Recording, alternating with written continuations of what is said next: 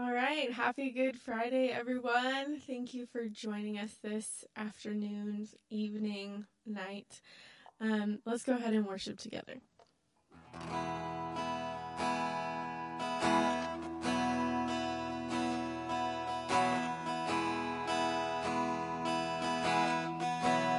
At the foot of the cross, where grace is suffering me,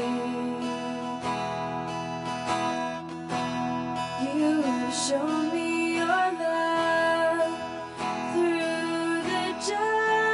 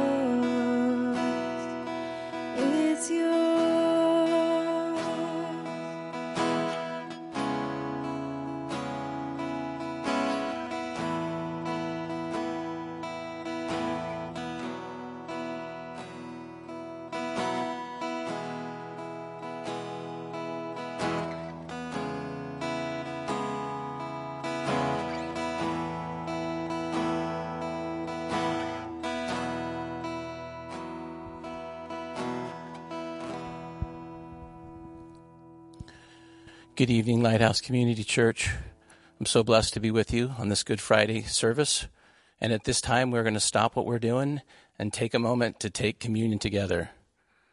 As we get ready to take communion together, I just want to remind you guys that whether you're home alone or whether you're home with a bunch of people sitting around a table, wherever you are, however you are, we are still the church. We're not forsaking that gathering. We're continuing to do what we can do as we can do it.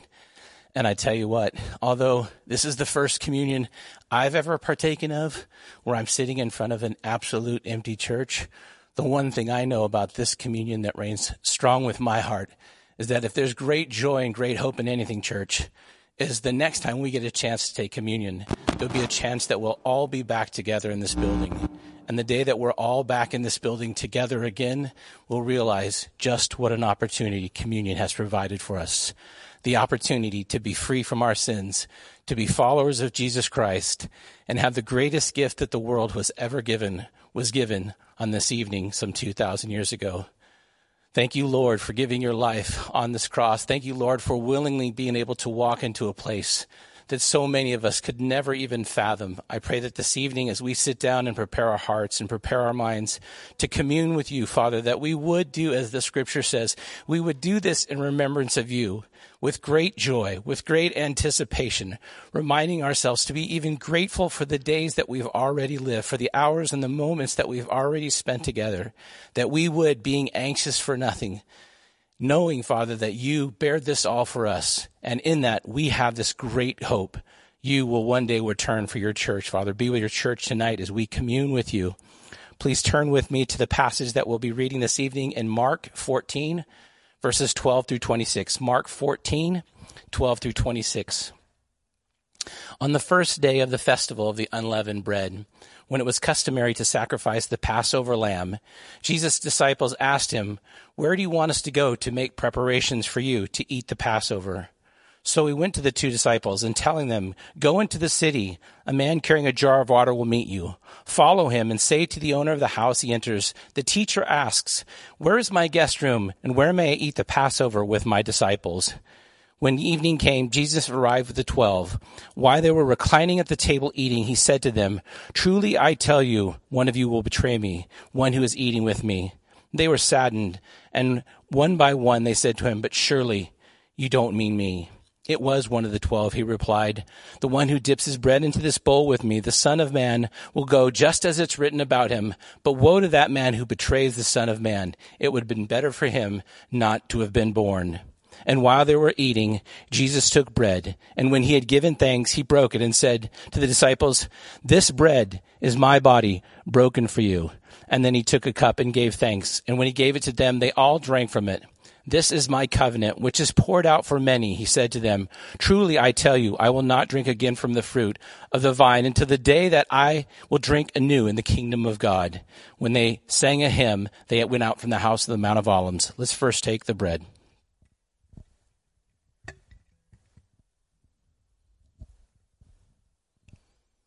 The bread is the body of our Lord, given to us freely for us to remind ourselves that we are not doing this of our own power, but of the power of Christ within us. Take and eat this bread in remembrance of him.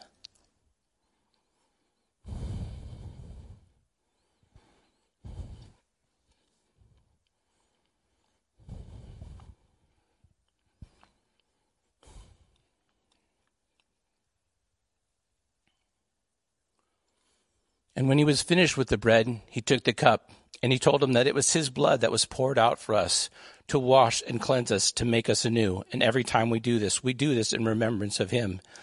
Let us take the cup and do this in remembrance of him.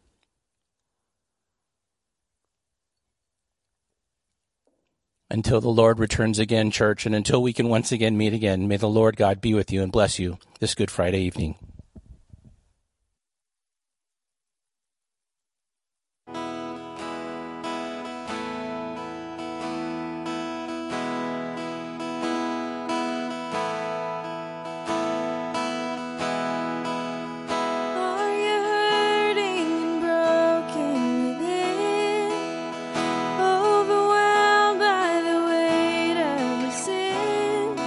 Jesus is calling.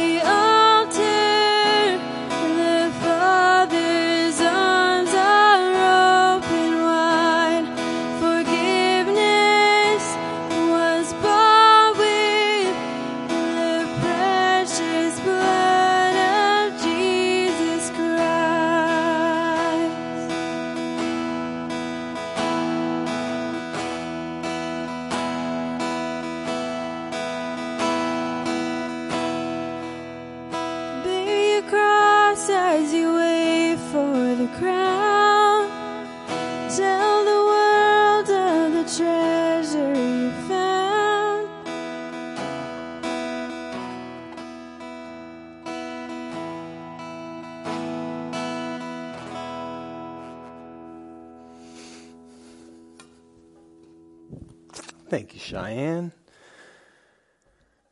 All right. Well, good evening. Happy Good Friday. If you have a Bible, go ahead and turn with me to Matthew chapter 26. That's where we're going to be continuing the story this evening. And although it's becoming the end of Good Friday, we're actually going to jump in at the beginning.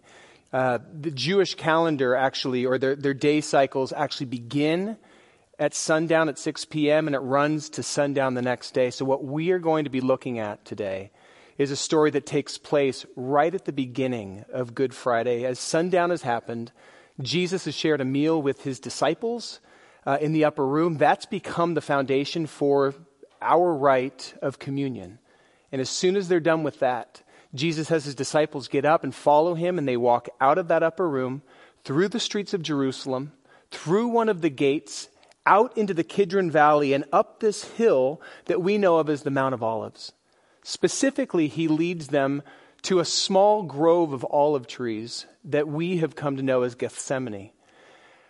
And I've wondered at times why he chose to do that. But it's because he wanted to spend some time praying with the Father. And I understand wanting to be out in the open. I feel like I hear God's voice so much better out in the cathedral of creation as opposed to being in a room.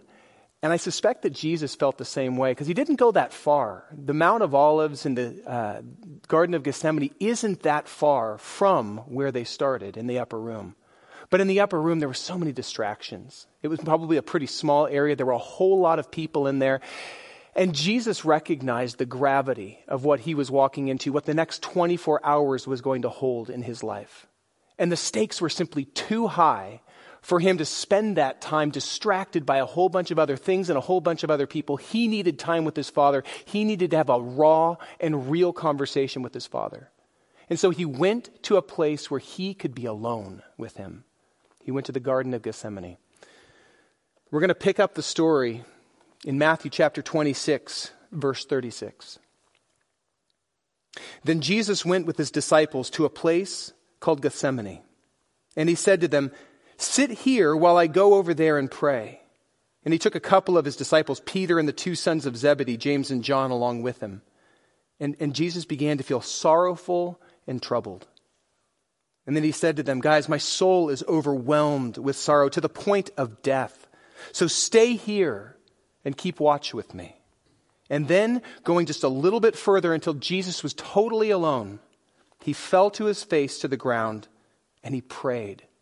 And this was the heart that he poured out. "My Father, if it's possible, may this cup of wrath be taken from me.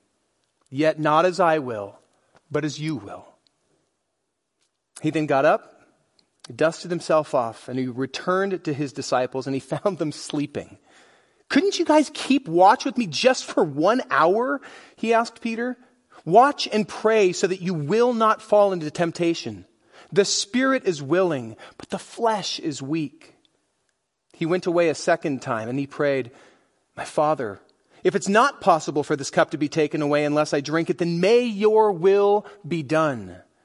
And when he came back again, he found them sleeping yet again because their eyes were heavy. They must have had a big meal that night. So he left them and he went once more and prayed a third time, saying the same thing. "God, if there's any way we could do it differently, please let's do it that way. But your will, not mine, be done." And then he returned to his disciples and said to them, "Are you guys still sleeping and resting? Look, the hour has come and the Son of Man is delivered into the hands of sinners. Get up, let's go. Here comes my betrayer." While he was still speaking, Judas, one of his 12 disciples, arrived.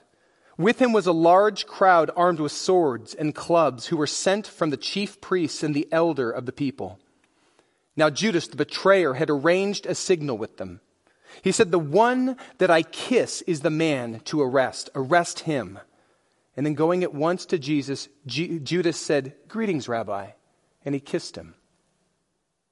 Then Jesus said to him, "Do what you came for." Then the men stepped forward, They seized Jesus and they arrested him. And with that, one of Jesus' companions reached for his sword, drew it out, and struck the servant of the high priest, cutting off his ear. "Put your sword back in its place," Jesus said to him, "for all who draw the sword will die by the sword. Don't you think I can call on my Father and he will at once put at my disposal more than 12 legions of angels? But how then would the scriptures be fulfilled that say it must happen in this way?" In that hour, Jesus said to the crowd that had come to arrest him, "Am I leading a rebellion that you've come out with swords and clubs to capture me? Every day I sat in the temple courts teaching, and you didn't arrest me then. But this all had to take place so that the writings of the prophets might be fulfilled." Then all of the disciples deserted him, and they fled. And we know how the story goes from that point forward. Jesus is arrested. He's brought before the Sanhedrin, the ruling Jewish class. And this group of people, it's a kangaroo court. They've already determined that he's guilty and that he needs to die, but they go through the process of putting on a sham trial. They declare him to be guilty, worthy of death, but they're not allowed to carry it out themselves because they're under Roman occupation. So they ship him off to Pontius Pilate, who is the Roman procurator over the whole area. And Pontius Pilate doesn't want to put Jesus to death, but it's the Sanhedrin, these Jewish rulers, who are saying, "No, he needs to die. He's a danger. He's not our king. Crucify him." And they start getting the crowds who had at one point, a week before, shouted, "Hosanna, save us." They get the crowds to start shouting, "Crucify him." And eventually Pontius Pilate washes his hands of the whole thing and says, "Fine, take him away. Do with him as you wish." And Jesus is stripped, mocked, beaten to within an inch of his life, forced to drag the implement of his torturous death through the streets of Jerusalem to Golgotha, Skull Hill, where he is hung on a cross between two common criminals. I want to back up for a minute, because that's where we tend to focus our energy. That's where we tend to focus our time on Good Friday, is where it ends on Golgotha. But I want to go back to where it began, in the Garden of Gethsemane. And I want to consider Jesus' attitude towards the cross. Because the truth is, we know that he went to the cross, that he chose to carry his cross. But the reality is he didn't want to. And that's very, very evident as we read through that portion, as he's in the garden, as he is on his knees begging, "God, if there's any way we can do this, can we do it a different way?" And I just wonder for a moment if you can think of a time in your life where God has asked you to do something that you didn't want to do. Has he asked you to do something that you knew would cost you? Maybe he's asked you to give up a job that was your security, but you know that doing what you've been doing is not the right thing that you should be doing, and he's calling you out of it. Sometimes maybe he called you out of it and you didn't even know why. This is such a good thing. Why are you telling me to give it up? Or maybe he's called you to move somewhere and you knew it would cost you a community and the comfort of the people that you already know. Maybe it's a relationship that he's called you out of and he said, "You know what? You don't want to be in this relationship." And that's been your security. And you know it's going to cost you, but you know to say no is to resist God, and there's a reason why he's telling it to you. Sometimes what he tells us is you need to confess a particular area of brokenness and sin in your own life. And I get, you don't want to, because to confess it would be to pull away your fig leaves and to be exposed to other people, to be known, to have to come out of hiding, and that's uncomfortable. Regardless of what God may have called you to do that was uncomfortable, I can guarantee you it wasn't anywhere near what he was asking Jesus to do. Willingly walk to the cross, the most painful, torturous death that a nation that excelled at killing people could come up with. Willingly take the sins of all of mankind upon your own shoulders. Die for other people's sins. Jesus didn't want to. And I have to tell you, that actually gives me comfort. And that might surprise you a little bit that I would find comfort in the fact that Jesus didn't want to die on the cross, but it comforts me because it reminds me that Jesus is human. It reminds me that although Jesus is divine, he's the Son of God, we know this. We know that he was there in the beginning when God spoke the world into existence. It was Jesus, the divine Logos, who actually brought the world together. But Jesus was also human. When he was born as a child, he emptied himself of his godhood so that he could walk as a human being, so that he could suffer, so that he could grieve, so that he could fear, so that he could die. The writer of Hebrews understood how important it was for Jesus to be human. Because if he is human, he can understand our hearts. Let me actually go ahead and read this portion of Scripture from the book of Hebrews. It's in Hebrews chapter 4, verses 15 through 16. It says this: Jesus understands every weakness of ours because he was tempted in every way that we are, but he didn't sin. That's the difference. He was tempted, but he didn't give in to that temptation. However, because he's tasted temptation, because he's tasted the frailty of a human body, whenever we are in need, we could come bravely before the throne of our merciful God.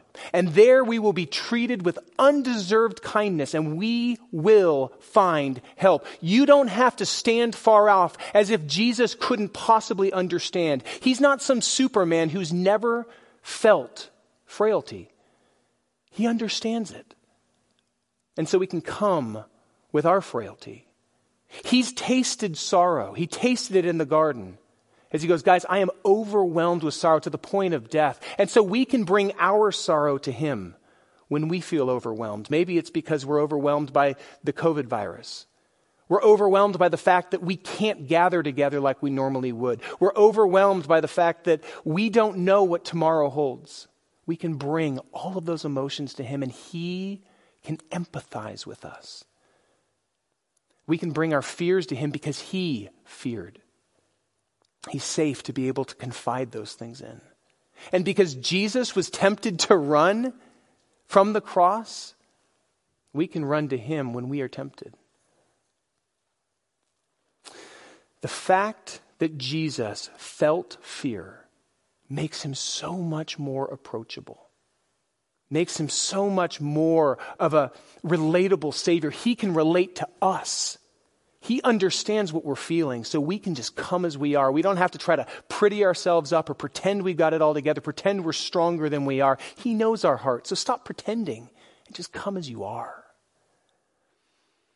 And I love that picture of Jesus as he brings his disciples to Gethsemane, to this garden of olive trees. And then he brings a few, his closest guys, his inner circle. He brings them a little bit farther and says, hey guys, stay with me, pray with me, because I'm weighed down with a lot right now. And then he goes even further in until he's totally by himself, and he falls to his knees and he begins to beg God, if there's any way we can do this other than dying on a cross, please, let's do it that way. And yet he tempers that with the reminder that the Father, it's his will that he wants to bring about, not his own. So he says, but Father, your will be done on earth just as it is in heaven. And I know that that's not that's not all that he said. He was in there probably for close to an hour, long enough for his disciples to fall asleep. But the gist of it was, God, I don't want to die, but I'm willing to submit to your will because I want your will to be done. Then he gets up and he comes out and he wakes the guys up and he says, guys, couldn't you keep watch for an hour? Just an hour. Don't you realize the temptation that's coming? Because he knew what was coming, although they didn't. He tried to warn them. He tried to tell them, guys, it's not going to be like you think. I'm not going to be this conquering king that everyone's going to keep shouting Hosanna to. They will kill me and you will be scattered. And they said, oh no, we'll never be scattered, Jesus. But he knew. He knew that their spirit was willing, but their flesh was weak. And so he said, guys, you need to pray. Not just for me, pray for yourself, because you have no idea the trial that's coming. And then he goes back in And he prays a second time, the same thing. God, if there's any way, but not my will, yours be done. And he comes out again, finds them asleep. And then he goes in a third time and prays the same way. You know, one of the pieces of this that I think is really important for us to consider, and it's a piece that we could easily overlook, is simply where Jesus is spending this time praying. In an orchard of olive trees called Gethsemane. And Gethsemane is a Hebrew word, Gethsemane, that means the oil press.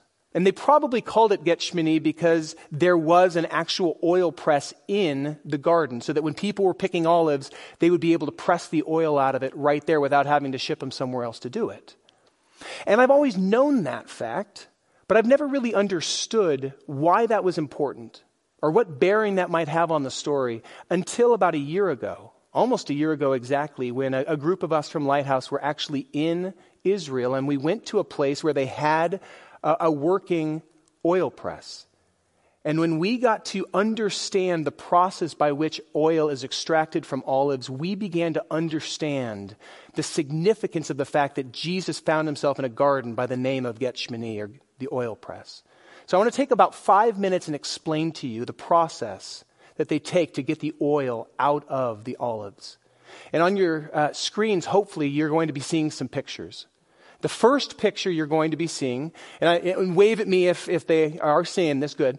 The first picture you see is of them crushing the olives.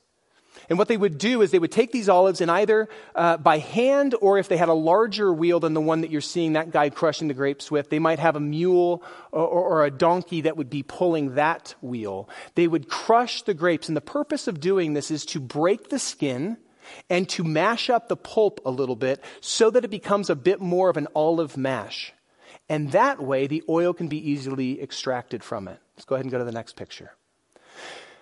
Then they take that olive mash after it's been smashed and they slop it into these wicker baskets that they then stack up underneath the oil press. And there's a large bar that would be placed over the top of it. Now, for the first pressing, the virgin oil, they wouldn't add any weight to it. All they would allow is the weight of the bar pressing down on it to begin to let the oil slowly seep out, and they would wait for a while. And as you can see, let's go to the next picture. As you can see, what begins to happen is the oil begins to come out the sides and run down the sides of the wicker baskets, and there's a channel that's carved out of the stone beneath it, where the oil begins to gather and then flow into a hole in the ground where they would place a receptacle, whether that be a bowl or a vase of some sort, to collect the oil. And for the first pressing, for the virgin oil, they don't add any weight to it. It is the purest, most sought after oil, the virgin olive oil. And that oil was more often than not sent to the temple, particularly there from Gethsemane, from that grove, being as close as it was to the temple. The first pressing of oil would be sent to the temple, and it would be used to keep the menorah, the lamps, lit 24 hours a day. It would be used to anoint people for ministry. It would also be used to feed the priests and the Levites. Whatever needs for oil that they had in the temple, that's what the first pressing was for. After the first pressing, let's go to the next picture. Hopefully you're seeing some pictures of stones that are then put onto the rod so that it adds a bit of pressure onto the stack of olive paste. This weight begins to push more of the olive oil out of the mash. And this second pressing was the oil that they would use all around their house. They would use it for cooking. They'd use it to dip their bread in. They would use it in case somebody got a cut. They could put it on that cut. It was medicinal purposes. They could use it if somebody had lice. They could put it in their hair to begin to get rid of the lice, or whatever needs they had around the house. That was what that particular pressing of oil was for. Then, after the second pressing, they would add all the rest of the weight, all the other stones that they had, they would put it onto the bar for the third pressing. Now, the weight of this third pressing was so great that it would begin to leach the oil out of the rind of the olives. It would begin to break some of the pits. And so there were tannins, there was color that began to leach into the oil. And so you see in this next picture, the reddish color of the oil. It was a bitter type of oil. It was certainly not the type of oil you would ever want to eat or cook with because of its bitterness, because of its color. But there was still a use for this oil. They would take it and they would make bars of oil soap. They would also use it to light their lamps. They would put the oil in the lamp with a wick, and that's how they would light up their homes. Now, why do I share all of these things with you? Because Jesus was sitting in a grove of olive trees known as Gethsemane, or the oil press. And do you remember how many times Jesus went into the garden to pray? 3 times, right? And do you remember what Luke described Jesus' sweat as being like as he was praying on that 3rd time? It was like drops of blood coming off of Jesus. Some translations suggest that there was actually blood that was mixed into his sweat as it was dropping because of the amount of pressure that Jesus found himself under. That the capillaries in his skin were bursting because of the pressure and mixing with his sweat, which is something that actually happens to people when they're under extreme duress, which is exactly where Jesus found himself. Because he's staring down the cross, recognizing that in just a few short hours, he's going to be hanging on it, and he doesn't want to be there. And so he is being literally pressed in the garden of the oil press. And the 3 pressings, let's remember, the first one is used for worship in the temple. Jesus willingly took the cross upon his shoulders. He didn't want to, but out of his submission and his worship of the Father, he ordered his life around the Father as opposed to demanding that the Father order creation and everything else around him. His willingness to go to the cross was an act of worship. The second pressing is where we are fed. It's where you apply medicine to people. And in the same way, Jesus, we just took communion as a tangible reminder of the way that Jesus' body nourishes us. His body, the bread that was given for us. His blood, the wine that was shed for us. He came to heal and to bind up the broken.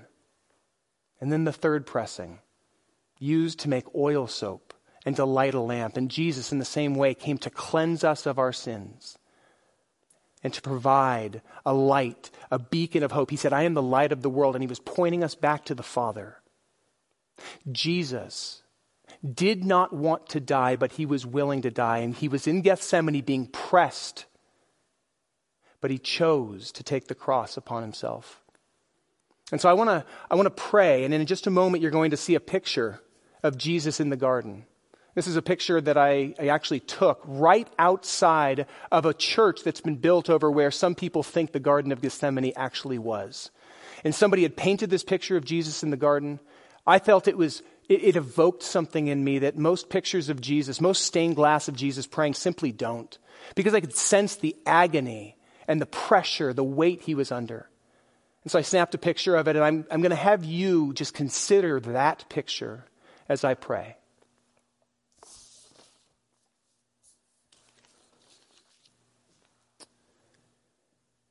Jesus, we recognize that you did not want to die, at least not on a cross.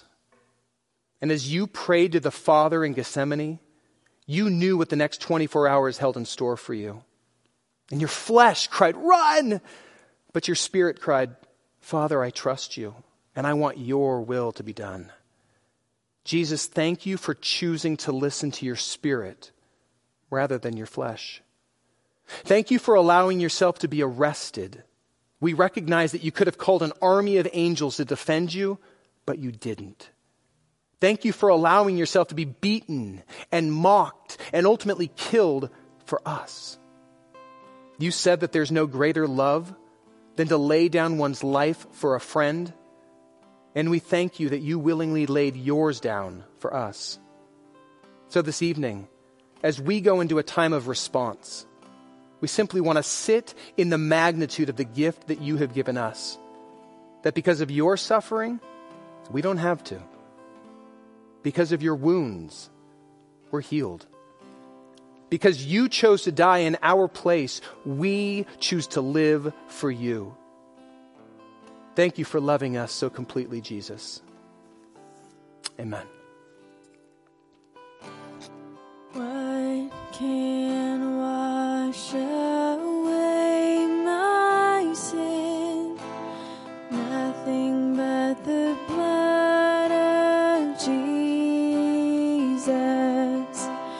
What can make me whole again? Nothing but the blood of Jesus. Oh, precious is the flow that makes me white as snow. No other fount I know, nothing but the blood of Jesus.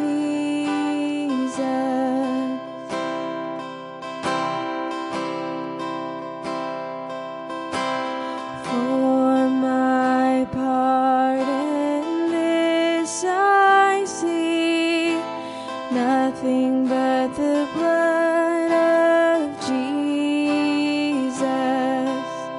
For my cleansing this my plea, nothing but the blood of Jesus.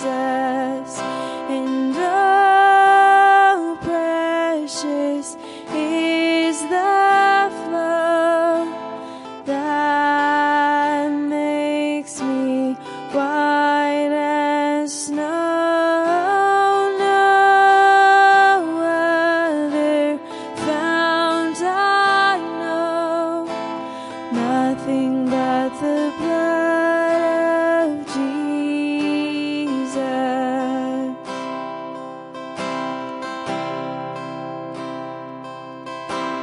Nothing can for sin atone, nothing but the blood of Jesus.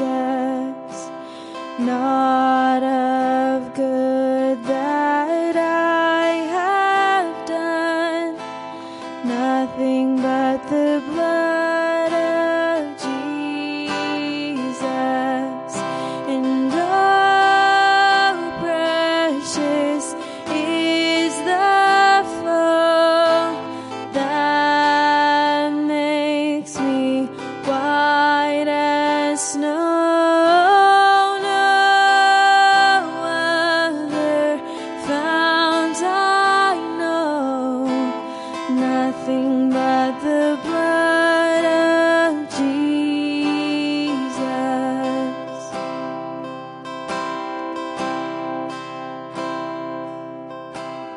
This is all my hope and peace, nothing but the blood of Jesus. This is all my righteousness, nothing but the blood of Jesus. And oh, precious is the flow that makes me white as snow. No other fount I know, nothing but the blood of Jesus.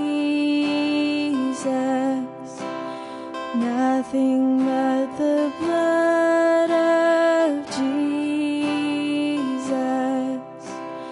Nothing but the blood of Jesus.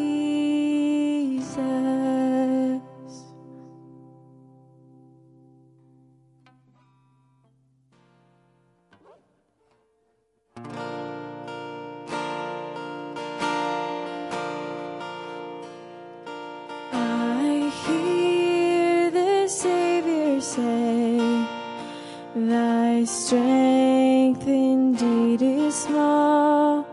Child of weakness, watch and pray. Find in me thine all in all. Jesus paid it all. All to him I owe. Sin had left a crimson stain. He washed it white as snow.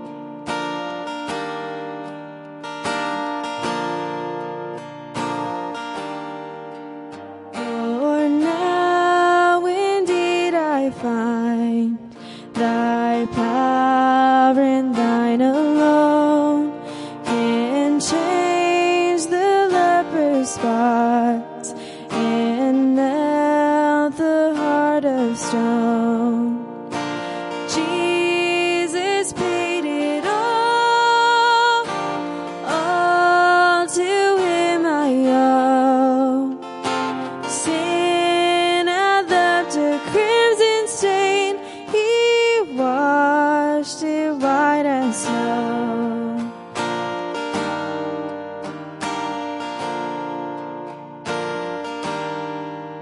And when before the throne I stand in him complete, I'll say my kingdom come all down at Jesus' feet.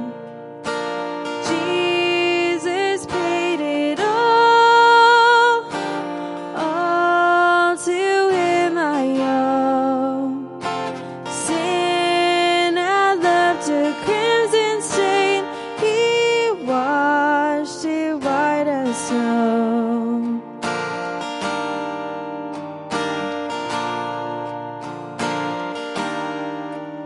Oh, praise the one who paid my debt and raised this life up from the dead. Oh, praise the one who paid my debt and raised this life up from the dead. Oh, praise the one who paid my debt and raised this life up from the dead. Oh, praise the one who paid my debt and raised this life up from the dead.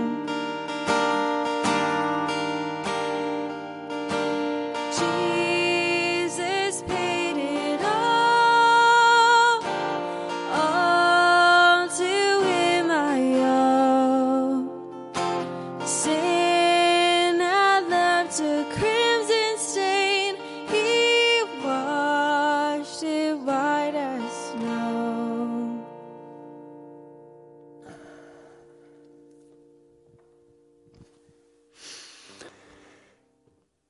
It's probably ironic to anybody who does not yet call Jesus Christ their Lord and Savior that our symbol for our faith would be a torture implement.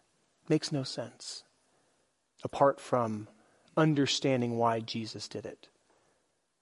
He didn't do it because he liked pain.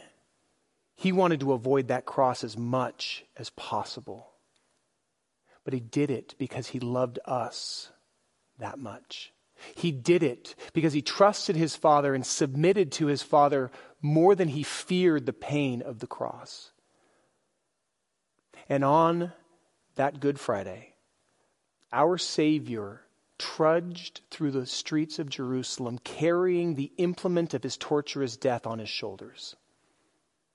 He was nailed to a tree, to a cross on a hill with common criminals. And he breathed his last breath as all of the weight of our sins fell upon him. We were just singing a moment ago. Jesus paid it all. Everything. And some of you continue to carry around the weight of your sins. You continue to carry around the guilt of what you've done. Oh, Jesus couldn't possibly take this. No, he doesn't deserve it. No, you're right. He doesn't deserve it. He didn't deserve any of it. He was completely and utterly without sin. And yet, it took that pure and spotless Passover lamb that we call Jesus, our Christ. It took him to cleanse us so that when the wrath of God comes, it will pass over us. We'll be left unmarked. We live for him because he chose to die for us. Maybe I shouldn't assume that. Jesus chose to die for you and for me. We don't deserve it. And that's what makes it a gift. That's what makes it grace. If we did deserve it, then it would be payment. But it's a gift. Jesus died for you, and he died for me, and he chose to do so, even though he knew what it would cost him. And so my invitation to you tonight is to choose to live for him. To choose to run to him. He's not some angry cop with his arms crossed in heaven looking down on you, waiting for you to screw up so he can strike you with a lightning bolt. That's not who he is. He is a Savior who gave his life for us. He is a Lord who knows better than us what lies ahead on this broken, sin-scarred path that we find ourselves walking. Right now it feels like we're walking through the valley of the shadow of death. Well, he's right here with us. And we have a Savior who has been tempted in every single way that we have. He didn't give in to sin, but he understands us so we can come just as we are. So stop resisting. Stop running. Stop trying to clean yourself up as if you could. Jesus has already done it. He paid it all. So we get to live for him. Now, this is a pretty heavy message. It always is. But it takes sitting in the heaviness of Good Friday to understand the celebration of Easter Sunday. Apart from Good Friday, Easter Sunday doesn't mean a whole lot. The metaphor that just kind of came to me, and I've used it in a couple of our devotionals, is Good Friday is the wedding. Easter Sunday is the reception. I look forward to celebrating with you on Easter Sunday at 10 a.m., same YouTube time, same YouTube channel, whatever. I don't know. I'll hopefully see you back here. But right now, I just want to encourage you to sit in the weight of the gift that Jesus bought for you. Don't resist it. Don't try to do something to earn it. Just receive it and say thank you. Because he loves you that much. Have a wonderful Good Friday evening. Have a wonderful Saturday, and we'll see you back here on Sunday. Good night.